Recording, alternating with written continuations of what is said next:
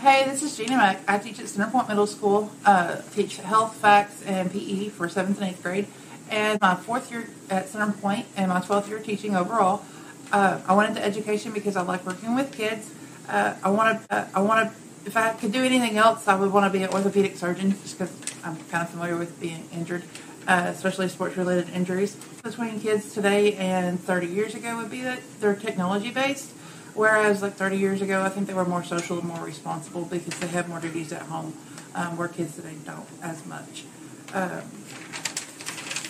Teaching 30 years ago probably focused on text and facts versus today where teachers, we have to intertwine it with technology because the world revolves around. If I could tell anybody going into the profession, I would say work hard, learn technology, and be prepared to love kiddos because you'll have about 400 of them. Depending on your school. And then one thing I would have students learn more about would be life skills because I don't feel like they are taught as well as they used to be.